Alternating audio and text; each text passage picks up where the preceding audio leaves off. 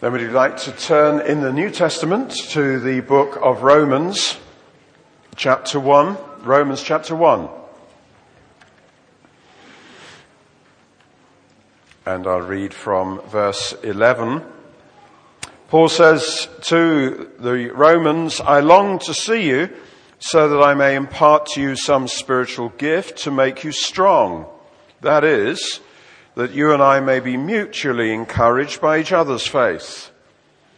I do not want you to be unaware, brothers, that I planned many times to come to you, but have been prevented from doing so until now, in order that I might have a harvest among you, just as I have had among the other Gentiles.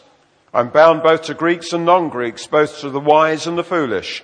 That's why I'm so eager to preach the gospel also to you who are at Rome."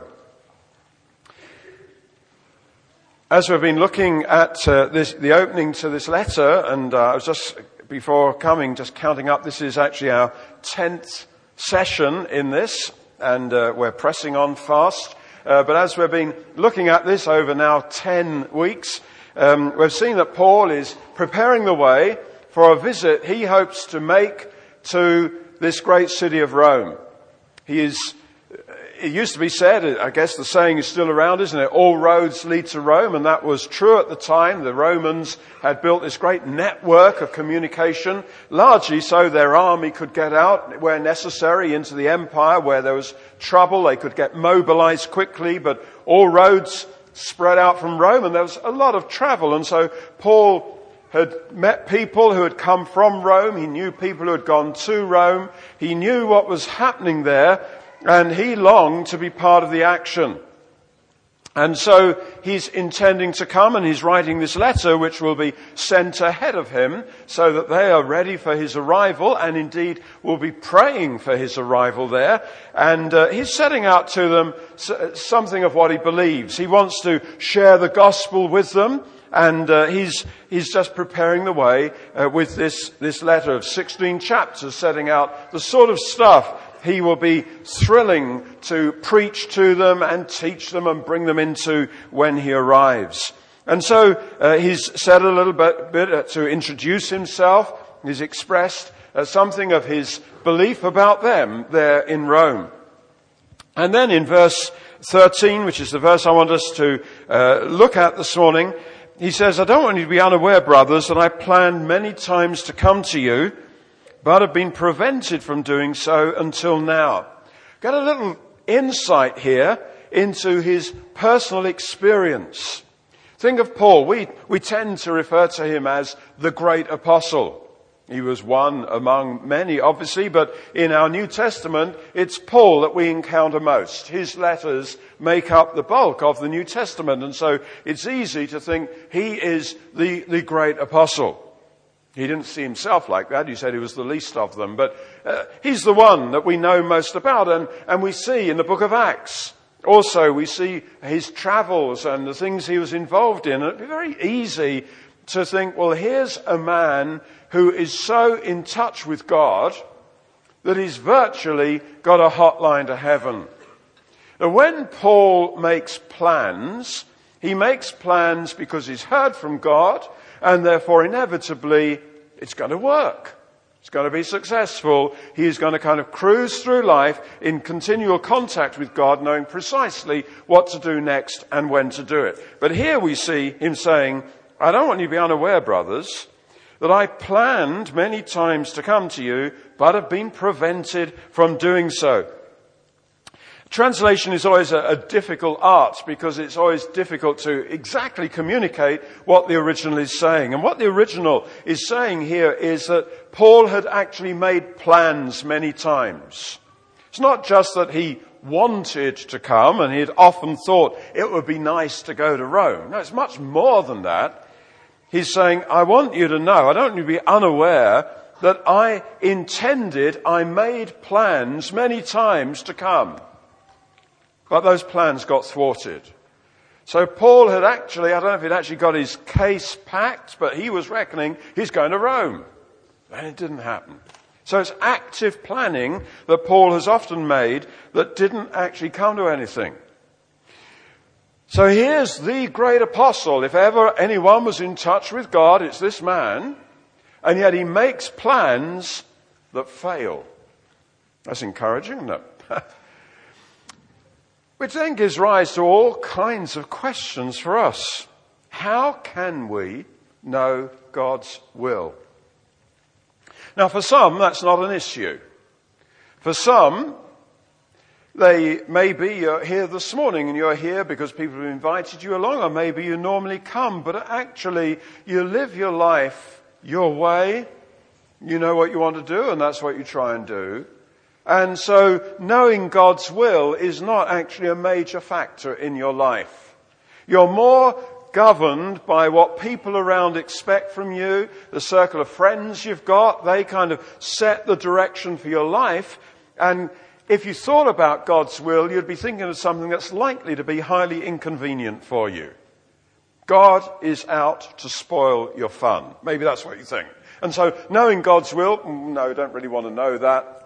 You just go with the flow. You go with what other people are expecting of you and what the things that they value, that's what you value. For some, that's where it's at. But for others, and I hope the majority here, we want to live for God. We know that God has taken hold of us. He has saved us. We belong to Him. And so it becomes a major issue for us. How do we know His will?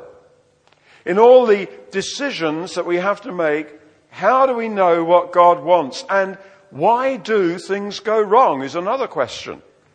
Because Paul is saying that things have gone wrong for him. I've been prevented from doing so until now, he says. Why do things go wrong? When we think we know God's will, why is it that sometimes it just doesn't work out? Got to be honest about it. It can be like that. It's like that for Paul. That's what he's saying. And then another question, how do we handle it when with all integrity we thought we were walking with God? We thought we'd heard God and we're moving out in faith. You know, this is integrity, it's faith, we're moving out with God and we hit a brick wall. It all goes wrong. Paul says, I don't want you to be unaware. I made plans actively many times. It didn't just happen once. Many times he's moved in that direction. Oh, and it's not working. How do we handle it when we're disappointed, when we're frustrated, when we're confused? Well, there's some of the issues that hopefully we will find answers to as we look at around this morning. Now we see here Paul expressing his great desire to go to Rome, and that desire was God-given. That desire was absolutely right, because eventually he would get to Rome. If you just turn back one page, it is in my Bible, I imagine it would be also in yours, Acts 28. In Acts 28 and verse 14, the final sentence of that verse says, and so we came to Rome. It's talking about the Apostle Paul and the group with him, and so we came to Rome. The brothers there had heard that we were coming. Paul had sent a letter anyway. The brothers there had heard that we were coming. They had travelled as far as the Forum of Appius and the 3 taverns to meet us. At the sight of these men, Paul thanked God and was encouraged. When we got to Rome, Paul was allowed to live by himself with a soldier to guard him. So he got there. He was absolutely right in sensing it's God's will to get to Rome. That bit was right. What had been wrong was the timing. He had planned many times and it didn't happen. God had a time. He was right to know I should go there, but wrong to keep trying before it was the right time. So what prevented him? He says, I have been prevented from doing so until now. What prevented him? Well, there are some hints. We can see in other scriptures some of the things that indicate what had prevented him. So in chapter 15, the last but one chapter in this letter to the Romans, chapter 15, and verse 22, again he says, "This is why I have often been hindered from coming to you." So he refers again to things going wrong. And what he's talking about there, if you look at the context, he says, "From Jerusalem all the way around to Illyricum, I have fully proclaimed the gospel of Christ. It's always been my ambition to preach the gospel where Christ was not known. This is why I've often been hindered from coming to you." So one of the things that prevented him was just the huge opportunities all around him. There was so much to do. So he's thinking, I'm going to go to Rome. Oh, and then something else opens up. And then something else. And so some of the things preventing him were good things. Many opportunities for preaching the gospel where Christ wasn't yet known. These things kept coming. And now he says, now I've fully done it. I have fully proclaimed the gospel, but now there is no more place for me to work in these regions. And since I've been longing for many years to see you, I plan to do so when I go to Rome. His plans at that point were not going to quite work out how he thought.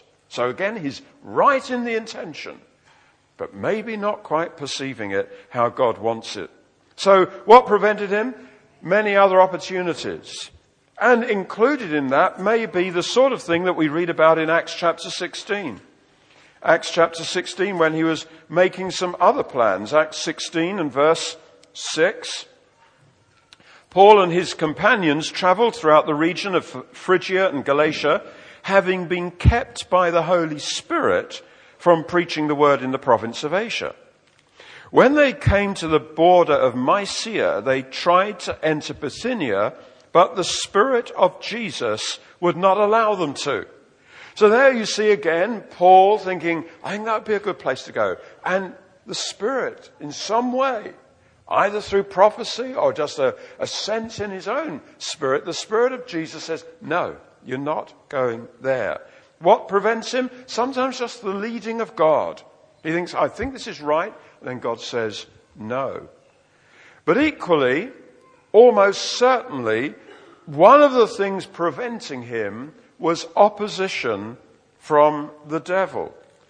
And why do I say that? Well, again, in chapter 15, when Paul is saying, I intend to come, he says in verse 30, Romans 15:30, I urge you, brothers, by our Lord Jesus Christ, by the love of the Spirit, join me in my struggle by praying to God for me. Pray that I may be rescued from the unbelievers in Judea, and so on, so that by God's will I may come to you.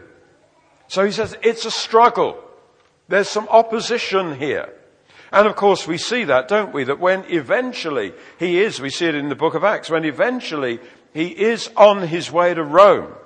We read in Acts 27 and verse 14, before very long, a wind of hurricane force called the Northeaster swept down from the island. The ship was caught by the storm, and so shipwreck. It's like everything is against him. He's saying, join me in my struggle. Yeah, there's work to do. That's good. But equally, there's opposition. And when finally he's on the way there, it's like the devil tries to kill him. There's the storm, the ship begins to break up, and the soldiers plan to kill the prisoners to prevent any of them from swimming away. There was attempt after attempt to actually get rid of Paul so that he would not make it to Rome. So, he says, I have been prevented from doing so many times. Finally, he arrives in Rome. We've seen it there, he gets there, but he arrives there as a shipwrecked prisoner. The ship has broken up, swum to the shore, and then all the adventures, you can read about it in the book of Acts, and finally he makes it to Rome under guard. He's a prisoner, having been shipwrecked. Nothing worked according to plan. He's saying, pray that I'll arrive with joy. Well, he was glad when he got there, but he's a prisoner. And he might indeed be about to lose his life anyway. So nothing happened according to plan. So we come back to the question, how can we know God's will? And how can we be certain we've got it right? In big decisions like our career. Many of you students may be coming to the end or working towards the end of your time in Sheffield. Big questions. What career? Where does God want you? What location? Should it be Sheffield? Should it be somewhere else? Big decisions. Big decisions about relationships. Maybe a relationship has started, and is this God's will? Is this the one God has chosen for you? How do you know? Can you ever be sure of anything? Paul makes plans, but they don't work out. He thinks he knows God's mind, and it doesn't happen. How can we know? How can we know about in the 1,001 daily decisions we have to make? There are big decisions, but smaller ones as well. Can we be clear that we're walking with God? How much certainty can we have? Is there ever a kind of hotline to heaven where we know God has said it, well, that's it? We need to realize that there are all kinds of difficulties, and Paul is well aware of that. He's walked with God long enough to know that things are not plain sailing. We live, when we're saved, we are rescued, saved out of our sinful background, but saved also out of a sinful culture to belong to God. And so, the moment we're saved, the moment we become a Christian, we are, from that moment, swimming against the tide. We're going against the flow. We're going against general opinion. We're going against all kinds of spiritual forces. The Bible makes that clear. Paul, writing to his friends in Ephesus in Ephesians chapter 6, says there in verse 12, Ephesians 6 and verse 12, he says, "Our struggle is not against flesh and blood, but against the rulers, the authorities, the powers of this dark world, and against the spiritual forces of evil in the heavenly realms." He says, take your stand against the devil's schemes, and he then speaks about a struggle. So that's normal experience. We're not just contending with people, Paul says. Yeah, we see the people and we sometimes encounter sudden, irrational hostility. We think, what's that? Where did that come from? Well, he tells us where it came from. Rulers, authorities, powers of this dark world, the spiritual forces of evil in the heavenly realms. Let's be under no illusions. That's all coming against us. Life becomes a struggle when you become a Christian. It's not all bad news, I do assure you, but we're going against the flow.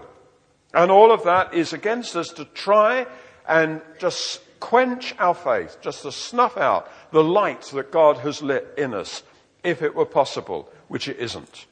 Jesus warned his disciples in John chapter 16.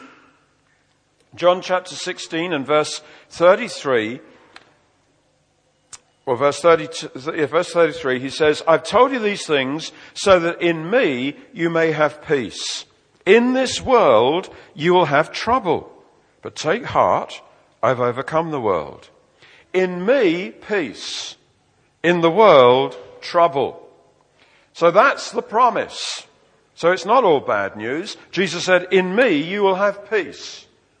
And as long as our focus is Jesus, and we've had encouragements this morning to make Jesus our focus, as long as he is our focus, in him there is peace. But that's in the midst of a world in which there's trouble. And that's the deal. But he says, take heart, I've overcome the world. As long as we're in Christ, we're in the side that wins. But it's not easy.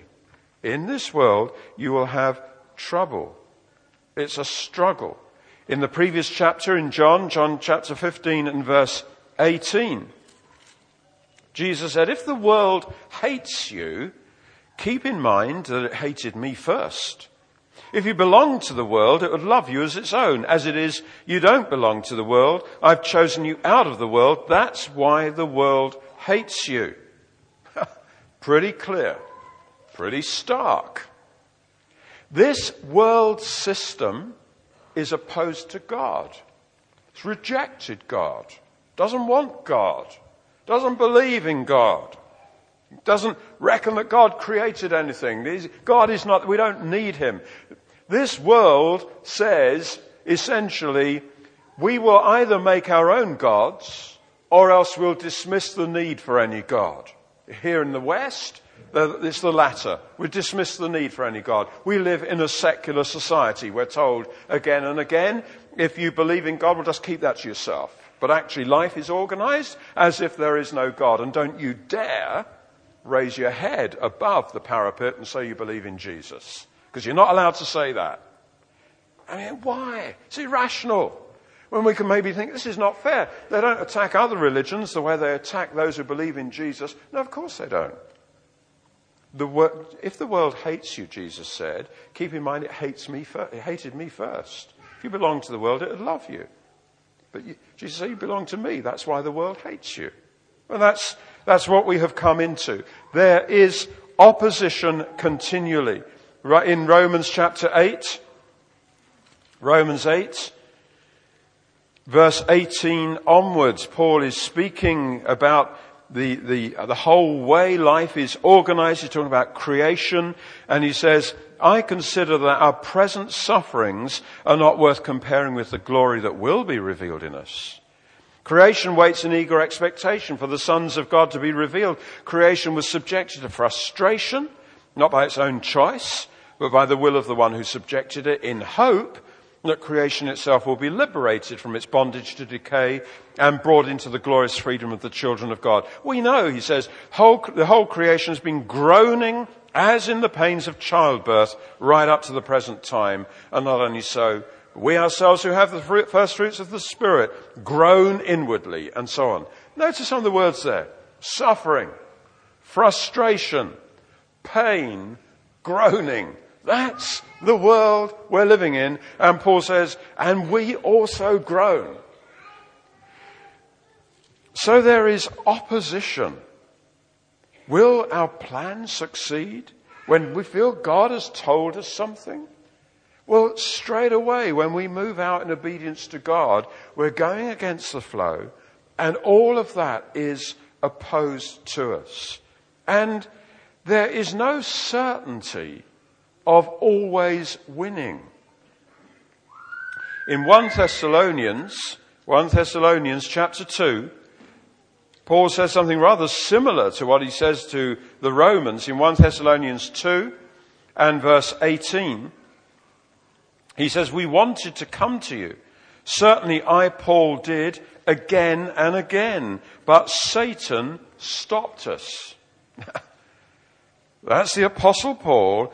We wanted to come to you again and again, but Satan stopped us. There is no absolute guarantee of winning through.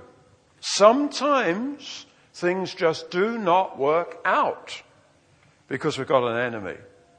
Now, I know there are people today who get into all kinds of unbiblical stuff and saying, well, let's bind the devil. You know, Paul was biblical. He hadn't understood that kind of stuff. Of course, you can't bind the devil. Satan stopped us, he said. We've got an enemy. Goes around like a roaring lion looking to see who he can devour. He is bound. Jesus bound him at the cross, but he still is lashing out at us. And he ultimately can't prevail. But nonetheless, he opposes us. So the difficulty of walking with God, and we've heard something from God, how's it going to work through? And what about frustration? Things don't seem to work out. Well, there's opposition. There's also mystery. It's another problem for us. The mystery of God. In a former day when people used to sing hymns, there was a hymn that said, God moves in a mysterious way, his wonders to perform. Yeah, the mystery of God. There are times when we're just puzzled by what God is doing. You ever been puzzled by God? God moves in a mysterious way. Why does he do it like that? Well, he's God. There was a time when Jesus spoke about that to his disciples in John chapter 13 and verse 7. He said to them, you do not realize now what I'm doing, but later you will understand.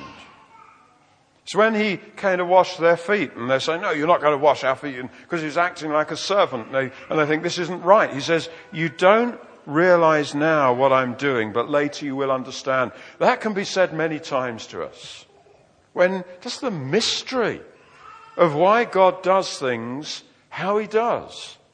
When we feel God has said something to us, and we obey him, and we end up in a dead end.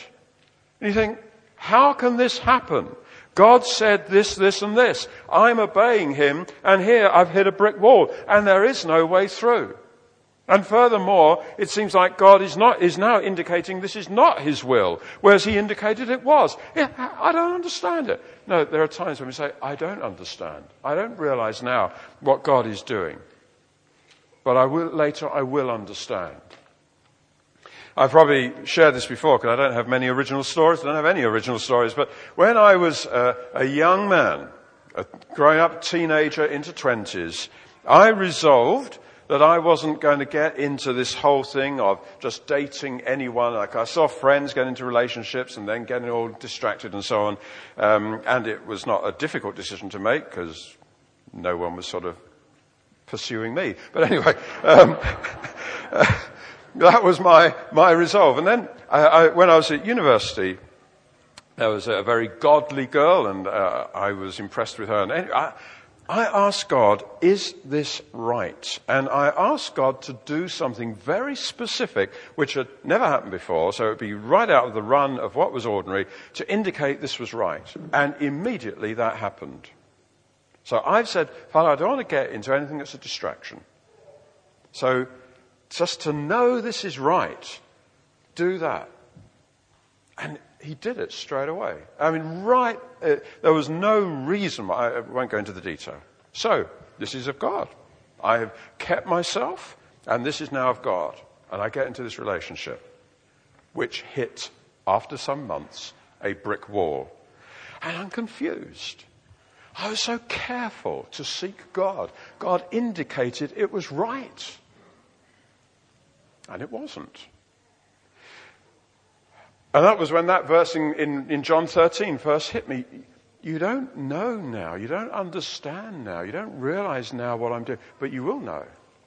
And the distress of that time, which was considerable, kind of opened me up to actually hear God calling me to preach, which is why I am where I am now.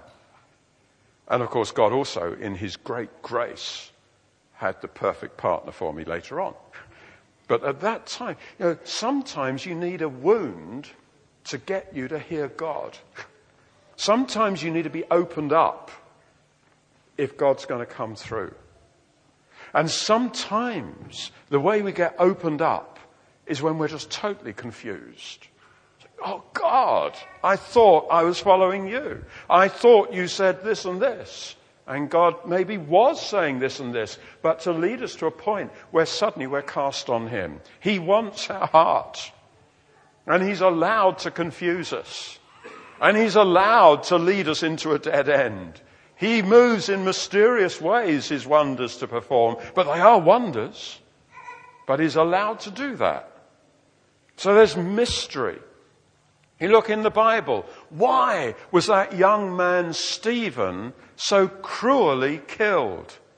We read of all the promise in that young man's heart, in his life. We read about it in Acts chapter 6 and in Acts chapter 7. You see him bravely confronting people who opposed him, preaching with great grasp of the scriptures. You think, hey, he's going somewhere. He was to glory immediately. God just took him, martyred. Think, why?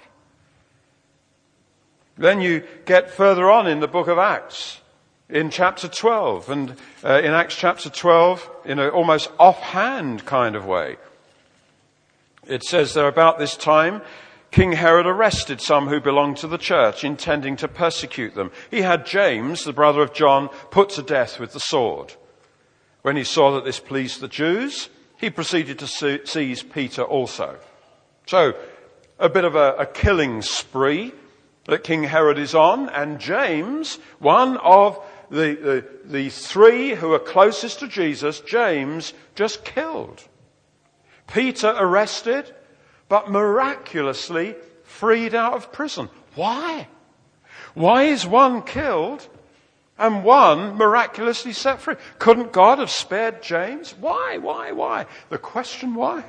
The mystery of God's dealings. We have to come to the conclusion that really we don't know very much at all. And really we don't understand very much at all about anything. And we also need to draw the conclusion it's far too easy to jump to conclusions. This happens and this happens, therefore this must happen. Who said so? We jump to conclusions, we get it wrong, because God moves in a mysterious way. How can we be sure? Well, ultimately, maybe we can't. And then there's the problem of misunderstanding. When God speaks to us, our hearing of what God says can be distorted through our own prejudices and strong desires. The things that we want can cause us to kind of filter what God says, so we only hear what we want to hear. Last week, I think I referred to the story that Jesus told about the sower sowing the seed and the various places where that seed fell.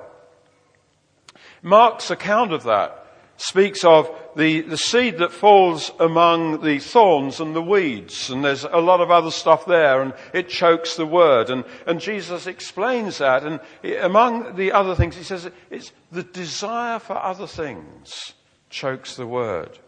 I was once talking with a guy, a young man, I was going to say, of a certain age. I guess he was late 30s, single. And he was telling me how he said, I just don't get anything out of preaching. I'm there, I hear it, but it just doesn't do anything for me.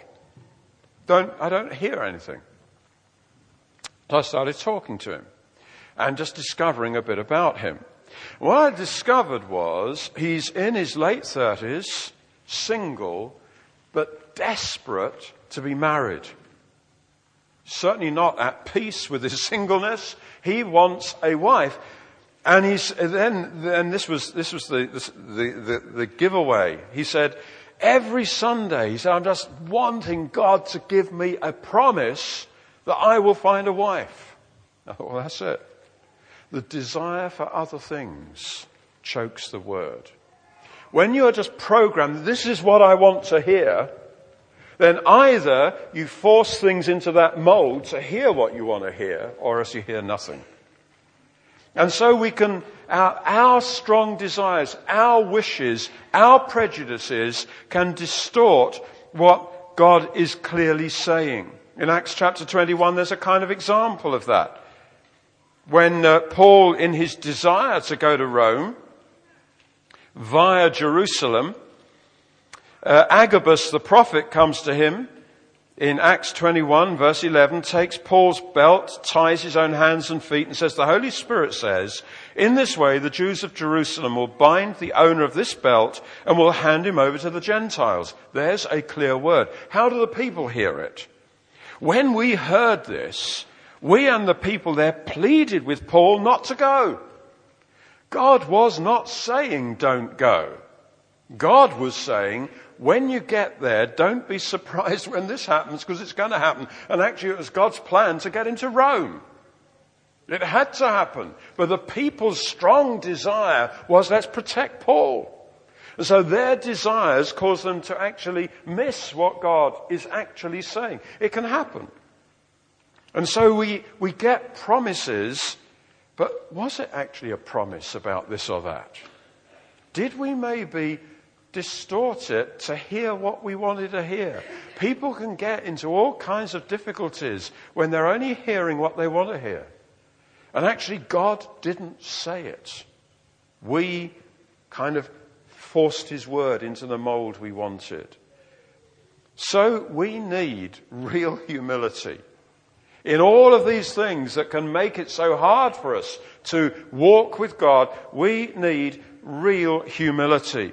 Back in the Old Testament, that book full of wisdom, the book of Proverbs, in Proverbs chapter 16, Proverbs 16 verse 2, it says, all a man's ways seem innocent to him, but motives are weighed by the Lord. Our motives can be so twisted. And all a man's ways seem innocent. We think, that seems the right way. Yeah, but are our motives right? Are we perhaps mishearing it because of twisted motives? And then it goes on to say in verse 9, in his heart a man plans his course, but the Lord determines his steps. Paul has been planning his course. I want to go to Rome. No, the Lord is determining his steps. No, Paul, you're not going now. No, and you're not going now either. Or now. And Paul, you're not going how you think you're going. You're going to go as a prisoner for this, and this reason. The Lord determines the steps. We plan our course. God say, oh God, you're in charge. You're in charge. Maybe I've just got it wrong, but you're the Lord. When we hit a crisis, it's so important that we decide, I'm walking with God. I don't understand anything. The safest thing is, I'm going to walk with God. And then in the New Testament, towards the end of the New Testament, James chapter 4, and James' letter chapter 4, verse 13, he says, now listen, you who say, today or tomorrow we will go to this or that city, spend a year there, carry on business, make money. Why, you don't even know what will happen tomorrow. What's your life? You're a mist that appears for a little while and then vanishes. Humility. Doesn't he say, Lord, I don't know very much. I don't understand anything. Lord, will you show me what's right? And so here in Romans chapter 1 and in verse 10, Paul says, I pray that now at last by God's will the way may be open for me to come to you. God's will, that's what matters. So in all these difficulties and all this uncertainty, is there anything that we can be sure of? Is there anything of which we can be certain? Oh yes, there is. In fact, I've put here 5 things of which we can be certain. So it's not all bad news. The first thing of which we can be absolutely certain is the wisdom of God's plans. God is absolutely wise. And what he does is good. You know, chapter 8, verse 28, here in this letter to the Romans, famous words, we know that in everything, in all things, God works for the good of those who love him. We know that. That is absolutely certain.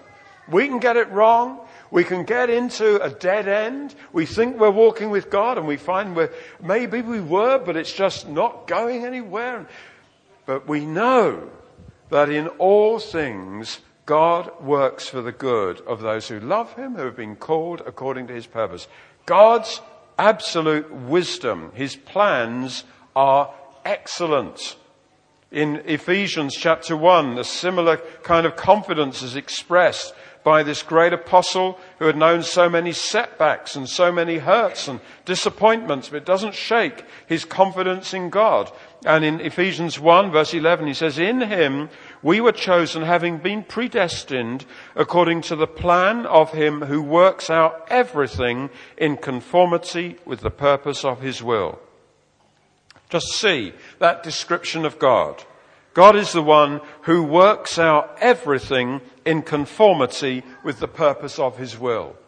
He's a great God. He's a great God. When we are moving through uncertainty, we don't know the way to go, maybe we think we've got it wrong, maybe we have got it wrong, but God, our God, works out everything in conformity with the purpose of his will. His ways are perfect. His ways are always right.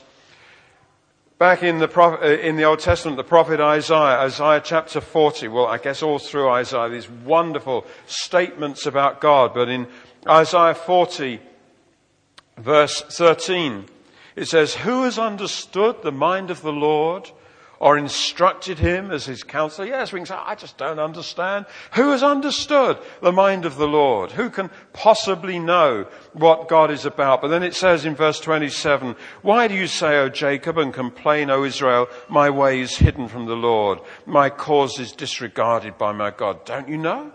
Haven't you heard? The Lord is the everlasting God, the creator of the ends of the earth. He won't grow tired or weary, and his understanding no one can fathom. You know, when we say, "Oh God, have you forgotten me? How did you get me into this fix? I thought I was walking with you and it's all gone wrong." Oh God, his understanding is no one can fathom. He knows what he's doing. We can safely trust God even when we don't understand. When we're hurt, when we're disappointed, when we're confused, we know we can trust God. He is absolutely certain. In that crisis that I referred to in my early 20s, when I discovered that young lady had no desire to walk through life with me, I discovered a Saviour who did intend to walk through life with me. And when you think, what else can I trust in? Yeah, it's him. And that was when God called me to preach this God who is trustworthy. The one, when we don't understand anything, we know him. So what can we know with certainty? God's wise plans. The second thing we can be absolutely certain of is our salvation. We can be certain of that. If we have come to faith in Jesus, if we have been born again, then we are sure of that. That is not something that is open to question. That is not something that we ever need have cause to doubt. In Romans chapter 10, verse 9, it says, "If you confess with your mouth Jesus is Lord and believe in your heart that God raised him from the dead, you will be saved." No room for wishful thinking, no room for doubt or questioning. We need to see what it says. You confess with your mouth Jesus is Lord. That's not just uttering a slogan. We don't just persuade someone to say, "Oh, just say Jesus is Lord." No, it's a conviction. We confess it. Jesus is Lord. That means we've repented. We've turned away from what we were involved in. And we say, "No, he's the Lord now. I'm handing over the keys to him. He's the Lord." If we confess Jesus is Lord and we believe in our heart, God raised him from the dead. He's alive to be my Lord. Salvation. That's a clear promise. No need to doubt it whatsoever. We can be confident. Paul can say, "I know whom I have believed. And I'm persuaded that he's able to look after what I've entrusted to him until that day." I know. He's talking, when he says that, about things that are going wrong all around him. He's writing to Timothy. Timothy is confused by so much going wrong for the Apostle Paul. And Paul refers to all of that, but says, "But I know whom I've believed. And I'm persuaded he's able to keep what I've entrusted to him." We can be absolutely certain of our salvation. And within that salvation, we can be absolutely certain, as part of our salvation, that sin will never defeat us. We have been saved. And so in chapter 6 and verse 14 of Romans, "Sin shall not be your master, because you're not under law, but under grace." It's real salvation. We can be absolutely certain of that. Things that were besetting sins, weaknesses, sin shall not be your master. We know sin can't defeat us. We know that heaven is our destiny. So what can we be certain of? God's wise plans. Secondly, our salvation. The third thing we can be absolutely sure of, the ultimate success of the church. We know, beyond any doubt, the church will succeed. The church will more than survive The church will outlast everything. In a day when everything is being shaken, we know whatever opposition comes against the church, that the church ultimately will succeed. Why do we know that? Jesus said it.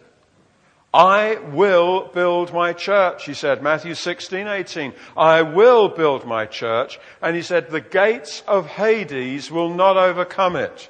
The gates of hell. The gates representing in the time when he was speaking where all this strategy was decided for any community. And he's saying that the strategies of hell will not overcome the church. I will build it. We can be absolutely sure of that. Other things, maybe we can't be sure of, but we know that the church is here for good and the church will succeed. Matthew 24, also Jesus said concerning our role in the church, he says, this gospel of the kingdom will be preached in the whole world as a testimony to all nations, and then the end will come. The church must survive and its mission will be successful into every nation. We can be absolutely certain of that. Other things, personal decisions, we get it wrong. But these things are rock solid. God's wisdom, our salvation, and the success of the church. Fourth thing we can be sure of, God's glory. There is no doubt about it. It is all for his glory, and he will get glory. In other words, there is absolutely no possibility of God being defeated. There is absolutely no possibility of God losing. There is absolutely no possibility of some kind of popular uprising that topples God from his position. God ultimately will get glory. It's all for the praise of the glory of his grace. That's what we read again and again in the Bible. It's there in Ephesians chapter 1. It's all for his glory. And so, of course, we get a little preview of the end in the book of Revelation. And again, you see these great ascriptions of glory to God. Look at Revelation 15, verse 3. They sang the song of Moses, the servant of God, and the song of the Lamb. Great and marvelous are your deeds, Lord God Almighty. Just and true are your ways, King of the ages. There we see God's wise plans, glory being given to him for all that he has done. The end of it all is glory. Who will not fear you, O Lord, and bring glory to your name, for you alone are holy. All nations will come and worship before you, for your righteous acts have been revealed. God ultimately will be glorified. And that, therefore, is what our lives are about. So as I stumble through life, making mistakes, sometimes getting it right, sometimes confident I know what God wants, sometimes very unsure. But over it all, my overriding aim is, oh God, be glorified in my life. That was what Stephen was all about. Why did Stephen's life get cut off? For the glory of God. What a death he died. What a death. Horrendously cruel. But there, as the stones are hitting him, to finally knock him unconscious and kill him, he says, I see heaven opened, and I see the Son of God. So, what a way to die. What a way to go. He brought glory to God. We're here to bring glory to God by our life or our death, by our success or our failure, by our wisdom or our folly. But we want to bring glory to God, and that's what it's all about. It's not about us getting it right, it's about him getting glory.